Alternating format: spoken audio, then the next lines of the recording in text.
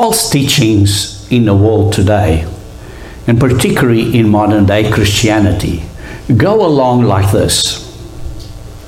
The Old Covenant was the law and the Ten Commandments, whilst the New Covenant only contains grace and promises. Certainly not the law. That's the thinking.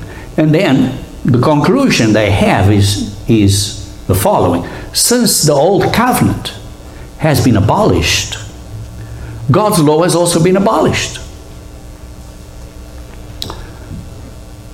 That is an erroneous thinking. And it implies, brethren, that the law of God is hard, cruel, enslaving, and the fault of the Old Covenant is in God's law. As you and I know, that is clearly not the case. And then they add to it. And since God gave the law, it's His fault. Wow. There's nothing wrong with God's law of love. There's nothing wrong with it. So, according to this teaching, which is prevalent in modern day Christianity, okay, they might not say it exactly that way, but you can see how their thinking goes along that line. They emphasize that Jesus Christ came with the new covenant, no law, only promises and freedom. Therefore, I can do what I want and what I feel like. Today, brethren, I want to talk to you about God's government and specifically about God's covenants and how they fulfill God's great promise to mankind. So we're going to be talking about God's covenants and how they fulfill God's great promise to mankind.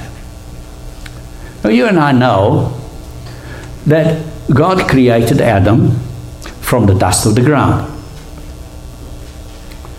And we know that that original physical creation is not complete.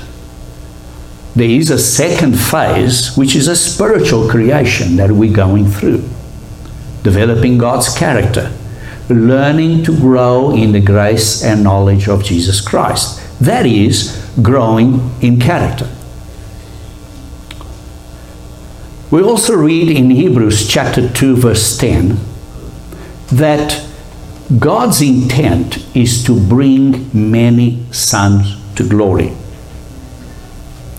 So basically what it means is the creation final outcome is that man would have the character of God, the image of God. And that is applicable for everybody.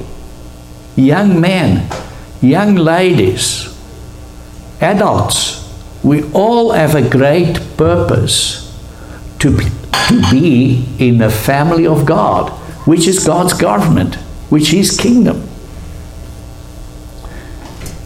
That's His great promise, to make you and I His children. Now, God did not give Adam His Holy Spirit. God did not give Adam his mind, his way of thinking, his essence, God's Holy Spirit, which is basically God's loving attitude and the attitudes and the characteristics of God's Holy Spirit. Because God's Holy Spirit gives us that mindset, that spiritual love and power that comes from God, so that you and I can work with it to develop godly character, and therefore fulfill the purpose of God's law of love. You see, God has promised that His ultimate end purpose for us is for us to be in His family as His children in glory. In other words, is that He wants us to share with us His divine nature. How? By regenerating, or what I mean by regenerating, by re-begetting, by re-procreating us, by begetting us a second time, and this time not with a human seed, but an incorruptible seed, which is God's Holy Spirit. And then we have to grow as we become better and better people. But He gives us His Spirit, which is that incorruptible seed, as long as we commit to obey Him. In other words, as long as we commit to repent. So, how does He fulfill this promise for us to be in His family? Do you know why? How? By His covenants. By His agreements, His contracts. A covenant is a contract. It's a binding legal contract between us and God. And these contracts have different layers, which teach us certain lessons. So let me ask a very pertinent question. Why God's covenants? Why? Why the covenants? Because through the covenants, God makes an agreement with you and I that He will bless us if we obey Him. Now, you and I know there are certain automatic blessings, cause and effect, from obeying or disobeying God. But through His covenants, He does promise additional blessings on top of that. That's why we have the covenants. Is that He wants to bless us beyond the normal cause and effect of obeying or disobeying God's laws. And therefore, through these covenants, through these agreements, He commits Himself to bless us, provided we adhere to those terms and conditions of the contract, of the covenant. So, He wants to bless us beyond just the natural cause and effect of obeying His laws. He wants to bless us even more. And therefore, He commits by promises. And that ties in with the sermonette. Because the sermonette, talking about faith, it basically means we have absolutely trust in God that He will do what He promised to do. And so He makes promises through His covenants. And those promises are, as I mentioned, to bless us beyond just the cause and effect of obeying His commandments. And so His covenants are no more than us having to obey His commandments. But He puts an extra layer of blessings on top there if we obey Him. Now we read in 2 Peter chapter 1 verse 4, 2 Peter chapter 1 verse 4,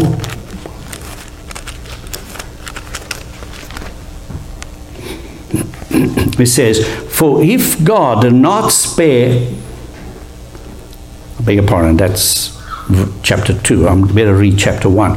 2 Peter chapter 1 verse 4 is talking about which, God's given us his divine power, which is his Holy Spirit, by which have been given to us exceedingly great and precious promises. You see, through the power of God's Holy Spirit, we are being blessed because we receive God's Holy Spirit through one of his promises, through his covenants, right? And that we may be partakers of the divine nature. His intent is for us, as we grow, to start putting on the new man, or the new woman, of course. And the new man or the new woman is this divine nature of God. That's why we have to put off the old man, repent, and put on the new man. And so, as we put on the new man, we receive God's Holy Spirit, which is this seed, incorruptible seed. We are then begotten again, a second time, because the first time is when you and I were begotten in our physical mother's womb by a corruptible physical seed. But when we receive God's Holy Spirit after baptism, after the laying on of hands and the prayer that we receive on the condition of repentance and faith, we then receive God's Holy Spirit, which means we are begotten again now as children of God. And now we got to grow in this womb, analogy, the church, until we reach a level of maturity, which is either when we die or when Christ comes, and then we'll be changed, resurrected, changed into spirit beings in the family of God with a divine nature. You see, if we go back to Genesis chapter 1, verse 26 and 27, we read, I'm giving you a choice. You remember? You had a choice.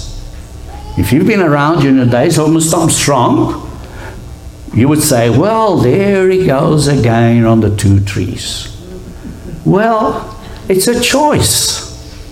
There's a tree of life, and the other tree, which the Bible calls it the tree of the knowledge of good and evil, but basically the outcome of that is death. So we have either a tree of life or a tree of death. That's a choice. We see that God made man, and then we see in Genesis 2 verse 9 that he gave that choice of the two trees. Then we read in Genesis chapter 12, and there I'm going to turn to Genesis chapter 12, in the beginning, verse 1, when God calls Abram. And it says, now the Lord said to Abram, get out of your country, from your family, and from your father's house. That's very similar to the situation you and I go through. When God calls us out of the world, and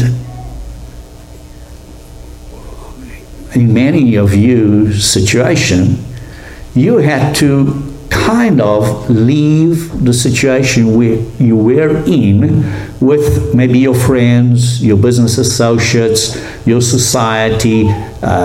You had to live a different life. You had to leave that society.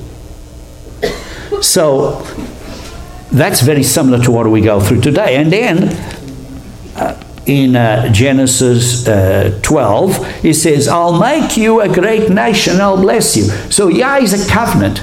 Yah is a contract. Yah is an agreement. Says, you do X, you leave, like you and I have to repent and get out of our old ways. That's one of the conditions that we have to do, repent and have faith and trust in God.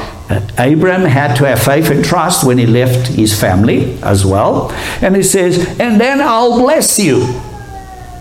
I'll give him additional blessing. I'll bless those who bless. I'll make you a great nation. And he says, I'll make your name great, and you shall be a blessing. I'll bless those who bless you, and I'll curse him who curses you. And in you all the families of the earth shall be blessed. And that is already pointing there, brethren, to something in the future, to Christ. Because in him, through the seed of Abraham, Christ, all the nations would be blessed. So here we have a covenant with Abraham. And this is before the covenant with the nation of Israel that you and I call the Old Covenant.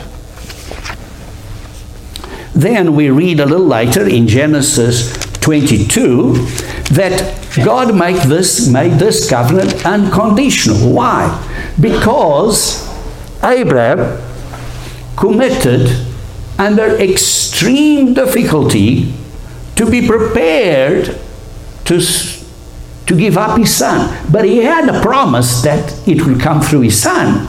So he had to have trust in God. And it showed that trust in God. The analogy there, brethren, is that Abraham never, in the end, never had to give up his son, but the father had to give up his son, which is Christ. You see, there's a parallel there. There is a parallel. But here we have that the promise became unconditional through his seed. You read that in Genesis 22 and in verse 16 and 18.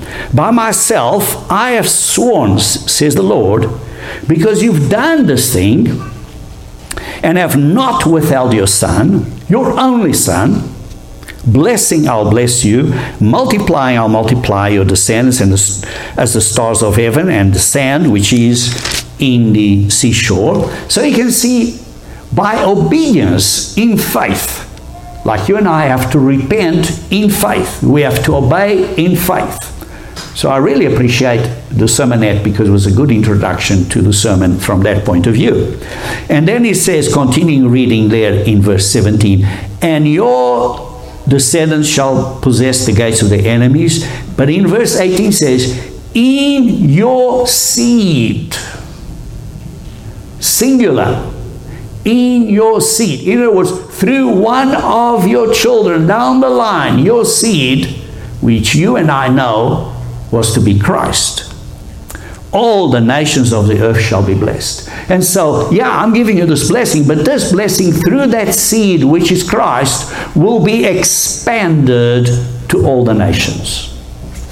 And in Galatians 3 verse 16, Paul in Galatians 3:16 supports exactly that. So let's turn to Galatians 3 verse 16. And it says, now to Abraham and his seed, where the promise is made. So it was made to Abraham through his seed, which was the Word which became flesh, which was Christ, through his seed. And note, he does not say to seeds, plural, as of many, but as of one, and to your seed, who is Christ. So, Jesus Christ, we know, the promise was made to Christ. He inherited earth. And you also know that upon his death, in a sense like a testament or a will, he gave it to those that are his. As we read, for instance, elsewhere in Galatians, it says, if you are Christ's, you also. So he expanded that beyond just him and the Israelitish nation. You see, so it expanded it. And so we read that this covenant was originally, this contract was originally made with Abraham. Then in Exodus 19, we can see that this agreement was also made with the nation of Israel. In other words, those that came out of Egypt and were in Mount Sinai. You read that in Exodus chapter 19. Exodus chapter 19. Exodus chapter 19. And in verse 3 to verse 6, he says, and Moses went out up to God, and God called him. And then he goes on in verse 4, you have seen what I did to the Egyptians. And then in verse 5, now therefore, if you, and that is the nation Israel, will indeed obey my voice and keep my covenant, keep this agreement, then you shall be a special treasure to me. So through the covenant, he gives extra blessings. And you shall be a kingdom of priests and a holy nation. And so we see if they obey.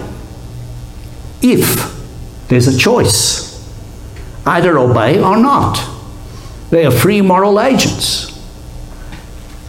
So the promises, therefore, now are said, well, if you obey, then God, we know was the Word that became flesh, because no other person heard Christ, I beg your pardon, the Father. Christ came to reveal the Father and never seen him, the Father. So the being, the God being that talked, that created, that talked, and that is come to flesh, that God is working through to have this whole plan, is Christ. We know that. So this God being then told them what they had to do in Exodus 20, which is the Ten Commandments.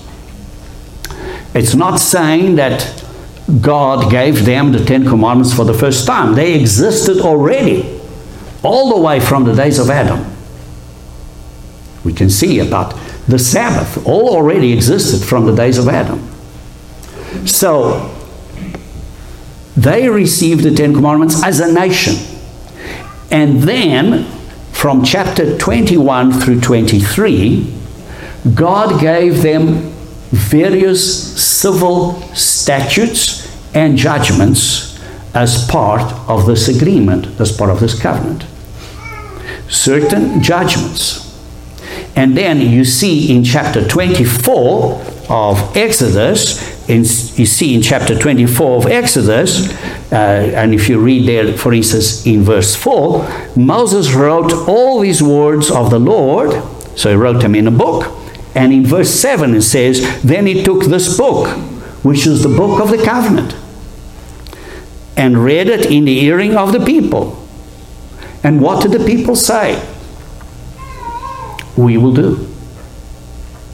We will keep that contract. They signed, they committed, yes, we will adhere to that contract. And so, this was an agreement. This was the old covenant. So it was based on God's laws, which are eternal, had always been there, and had some civil statutes and judgments about it. And that was ratified with blood. You can see that in verse 8. And Moses took the blood, sprinkled it on the people, and said, this is the blood of the covenant which the Lord has made with you according to all these words. So it's like signed and sealed, stamped, and was stamped with blood. So it is binding.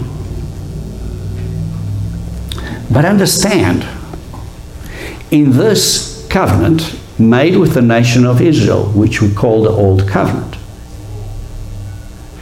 there was no promise of the Holy Spirit. There was no promise of the Holy Spirit. The Holy Spirit is the power and nature of God. It's not a spirit of fear, but of power, of love, and self-control. It's what comes from God. And there was no promise of the Holy Spirit. I want to draw your attention to just one of the judgments that was in that old covenant. Okay, remember I mentioned its center, the core. Let's think of it like the main core of the covenant was the Ten Commandments, which already existed but became embedded into that agreement. And then there were some civil statutes between Exodus 21 and 23. But look at something, at a specific judgment in that set of judgments from Exodus 21 to 23. And the one I want you to look at is in Exodus 21 verse 22 through 24. Exodus 21 verse 22 through 24. And basically you read here is if men fight and hurt a woman with child, so yes, two strong, virile male species, quote unquote, just joking, two virile men, right? They're fighting. And somewhere in the middle, there's a lady that is pregnant. And in this fight, they injure somehow this baby in the womb. Could be injured in various ways. And maybe there is an early delivery. Maybe the baby is somehow injured, even though he's in the womb, but he's injured when he's born. Or maybe he dies. And therefore, let's call it is a stillbirth. And you can see that the judges are going to administer a judgment. And one of the judgments you can see in Exodus 21 that the judges will do, it says, look at verse 22, chapter 21 verse 22, right towards the end. He will be punished according to the woman's husband imposes on him, and he shall pay as the judges determine. So there is a certain judgment by the judges, and the husband wants some financial indemnization. But look at verse 23. If any harm follows, in other words, if she aborts the baby and there is a stillbirth, then you shall give life for life.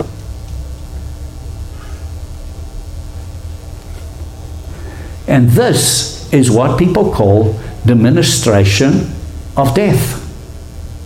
Because you have killed somebody, you now, as a judge, have the right, God-given right, to put that person to the death sentence.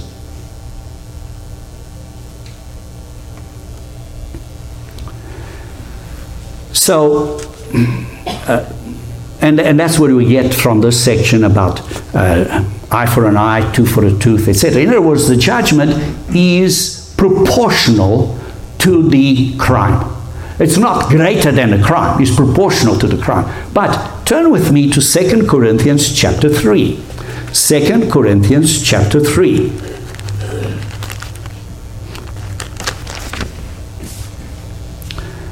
Verse 6. But who also made us sufficient as ministers of the new covenant, not of the letter, but of the Spirit. For the letter kills, but the Spirit gives life. So the old covenant, which is this covenant I've been talking about, which is given to Israel, we'll talk a little bit, the new covenant is the one that we have now through Christ, right? But it says, continue reading, for the letter kills, but the Spirit gives life. With the new covenant, we've got God's Holy Spirit. The old covenant we didn't have. With God's Holy Spirit, we receive it upon repentance, upon a commitment to obey God. And because God's Holy Spirit is the guarantee, the down payment of life, it's a new administration in the new covenant. There we have the potential of life, eternal life. In the old covenant, there was no promise of eternal life. Yes, there were physical blessings, but but not eternal life. But it had, if you disobeyed, you'd be punished. So, let's read verse 7. But if the ministry of death, in other words, that's the old covenant, written and engraved on stones. Yes, the Ten Commandments were engraved into tablets of stones. Was glorious. Oh yeah, it was glorious. You know, when Moses went up on the mountain, came back, his face was shining, and it's just bringing an example that that covenant was glorious. And then continue. So that the children of Israel could not look steadily on the face of Moses because of the glory of his countenance, which glory was passing away. How will the ministry of the Spirit, which God's Holy Spirit gives us life, so it's the ministry of life, not be more glorious? For the ministry of commendation, it was the ministry of death, that's the old covenant, had glory. You see, there was nothing wrong with the old covenant. Oh yes, there was one thing wrong. We'll look at it. It was the people that didn't obey. But from God's side, there was nothing wrong. There was nothing wrong with the law. It's just the people didn't obey. And so, the ministry of condemnation had glory. The ministry of righteousness, which is the new covenant, which is God's Holy Spirit, exceeds much more in glory. Why? Because we can have glory in God's kingdom as God's family.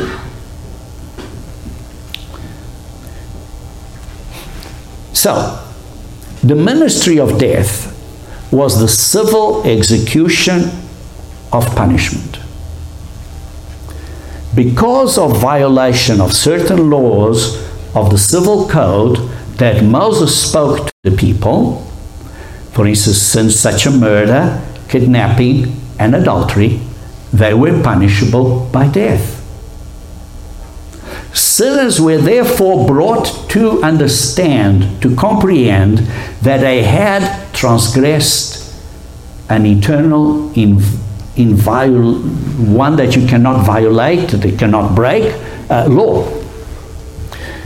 They were brought to realize how woefully they had failed to keep the law.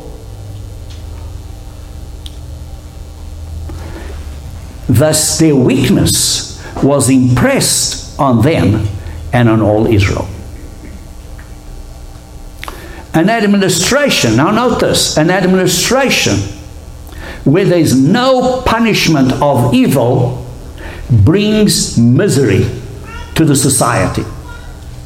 And this is what's happening in today's society today. Oh well, criminals are letting out free and all these things and whatever it is, it's gonna bring misery to the society. You need a tough hand, a strong hand, when people break God's laws. You read in 1 Corinthians chapter 10, verse 11. All this was an example to us. Because you and I look at that and we realize we need God's Holy Spirit. You see, the old covenant was glorious because it achieved a glorious purpose. What do you mean? What do I mean by a glorious purpose? Because it showed us that you and I need God's Holy Spirit to observe God's law spiritually. It shows that we need God's Holy Spirit. So the Israelites, all they could do was try to obey with their own strength. If they had obeyed, they would have fulfilled their part in the old covenant. And God would have given them physical promises as part of that physical agreement.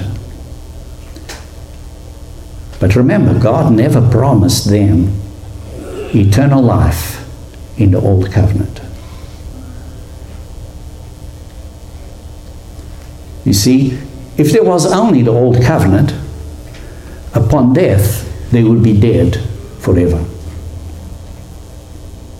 You see, it's God's Holy Spirit that gives us eternal life. As we read here in 2 Corinthians chapter 3, verse 6, where we read a moment ago. At the end of verse 7. 2 Corinthians chapter 3, I beg your pardon, at the end of verse 6. But the Spirit gives life. It's God's Holy Spirit that gives us eternal life. And so the ministry of death was only temporary because it did not give us eternal life. And so God introduced a new ministry of the same laws. God introduced a new, let's call it administration or ministry of what we minister and what we teach of the same laws. The laws haven't changed. God's 10 commandments are eternal. They are good. You can read that, for instance, I think it's Psalm 19, around about verse 7 or 17, I can't remember now, that God's law is eternal. It's permanent. And this was until the seed would come, as you and I read a while ago in Galatians 3, verse 19. Until the seed came. Why? Why, brethren? Because the first ministry and only brought penalties and even death for disobedience, and yes, if they obeyed, there would be blessings. And human judges that would make the decision of how to impose those punishments or whatever, those human judges never could grant eternal life. They couldn't. They could only manage the punishment. So there was a need of a new ministry of the same laws, a ministry that could forgive. A ministry that could forgive and give eternal life to those who repented of breaking God's laws and wanted to obey them. And so, the promise of God's Holy Spirit, that's the promise of the Father, because you know the story. It says, wait, at the beginning of the book of Acts, says, wait in Jerusalem until you receive the promise of the Father. And what is the promise of the Father? Is us to receive the incorruptible seed, and that incorruptible seed begets us as real sons and daughters of God. And so he says, wait for that promise of the Father to really be his children, to be able to be his children. And that promise was given to us when the day of Pentecost was fulfilled. So the day of Pentecost symbolizes that fulfillment of receiving God's Holy Spirit to fulfill that promise of the Father, so that we now can have or live according to this new covenant.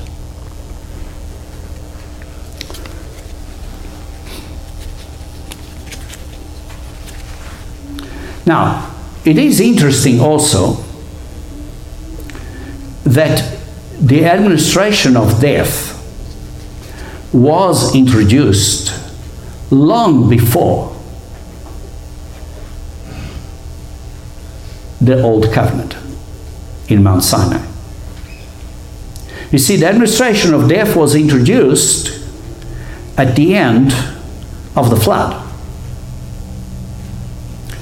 You see, at the beginning, you read in Genesis chapter 4, and later on in where Cain sinned, Cain, and you may wonder, well, why wasn't Cain killed? He was just mocked. Because there was not yet an administration of death.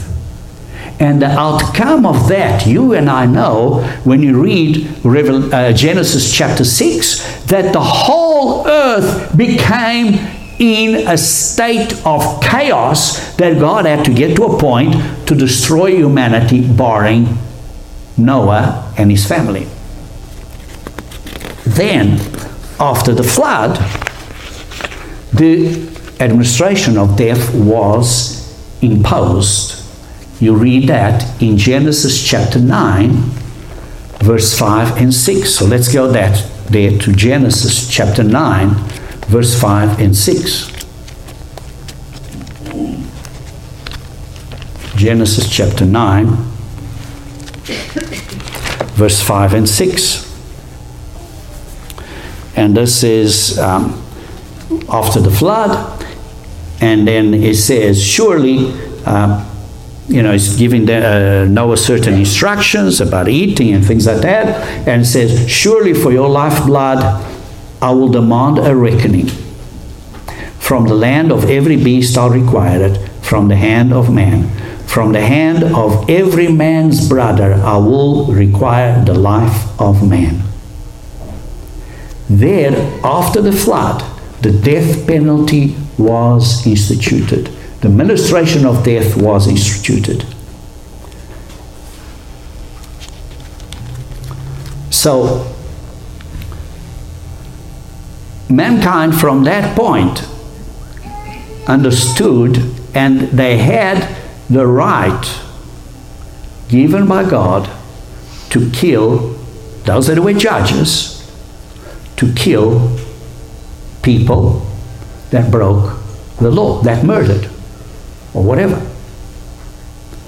And that was included in the covenant that God made with the nation of Israel. You see, the moral of the story is the following: that letting criminals go free has disastrous and irreversible outcomes. And that's the way we're going in this country. That's the way we're going in this country. You see, the old covenant had a lesson. And the lesson is that we need to obey, otherwise there will be a death penalty. Now, don't think that just because you and I are now in administration of life, that you or anybody can just go on sinning. Because you read, for instance, in Romans 12, at the end of Romans 12, it's a serious thing to come against God, and God is the judge. Ultimately, He will make the final judgmental decision, through Christ, of course. So, God's plan is to make you and I children of God in His kingdom.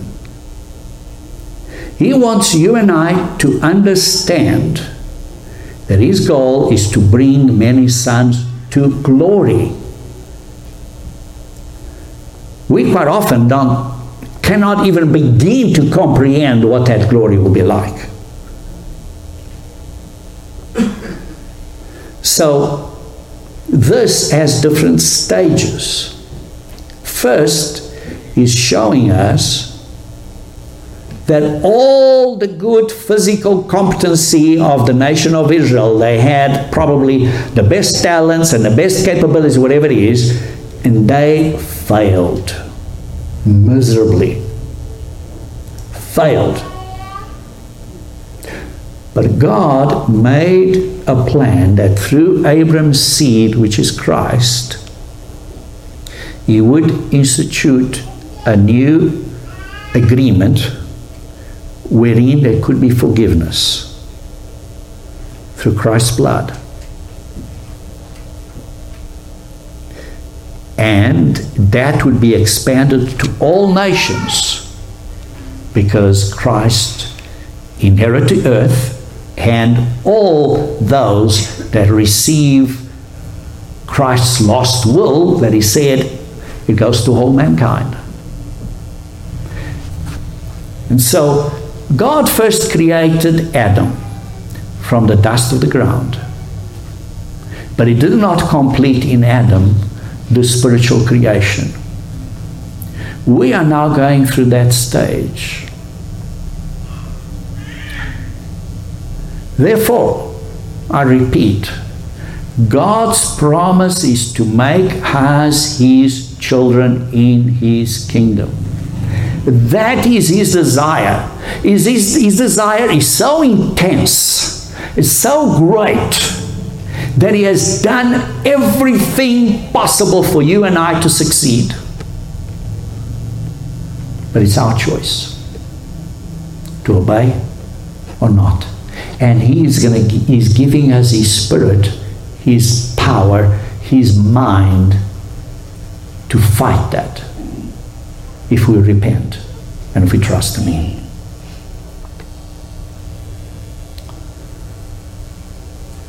So let's turn now to Hebrews chapter 8, verse 10 through 13. Hebrews chapter 8, verse 10. Hebrews chapter 8, verse 10 through 13. For this is the covenant that I will make with the house of Israel. You see, the covenant is made with the whole house of Israel. This covenant with the house of Israel will really come to its ultimate, great, big picture when Christ comes in the world tomorrow and the whole house of Israel repents. We are kind of first fruits, first stages of that. It says, I'll make a covenant with the house of Israel after those days, says the Lord. I will put my laws in their mind and write them in their hearts. How? Through His Holy Spirit. So that God's laws become part of us. So that it's not, oh, I have to obey those laws written on that wall, on that tablet of stone, or I need tassels to remind me. No, you don't need any of that. You have God's mind, God's Spirit. Because if you need something else, you are saying God's Spirit is not enough. You and I need God's Holy Spirit. And God's Holy Spirit writes those laws in our minds, in our hearts. And then I'll be their God. And they shall be my people. None of them shall teach his neighbor, and none of his brothers say, know the Lord, for all will know me. Why? Because God is in their hearts and in their minds. For I'll be merciful to their unrighteousness, and their sins and their lawless deeds I'll remember no more. I'll cover them. Like Passover means cover. In that, he says, a new covenant. He has made the first obsolete. There was nothing wrong with the first covenant from the point of view of God's laws. What was wrong was the people. You can read that in verse 9. It says, because they did not obey. The problem was the people. Now, what is becoming obsolete is growing old, is ready to vanish away. Why? Because we got a wonderful promise of eternal life in God's kingdom at Christ's second coming, when you and I will be resurrected as part of the first fruits. And thank God that Christ is coming. Come, Lord Jesus, establish the ministry of life, not just to us, but to the whole world.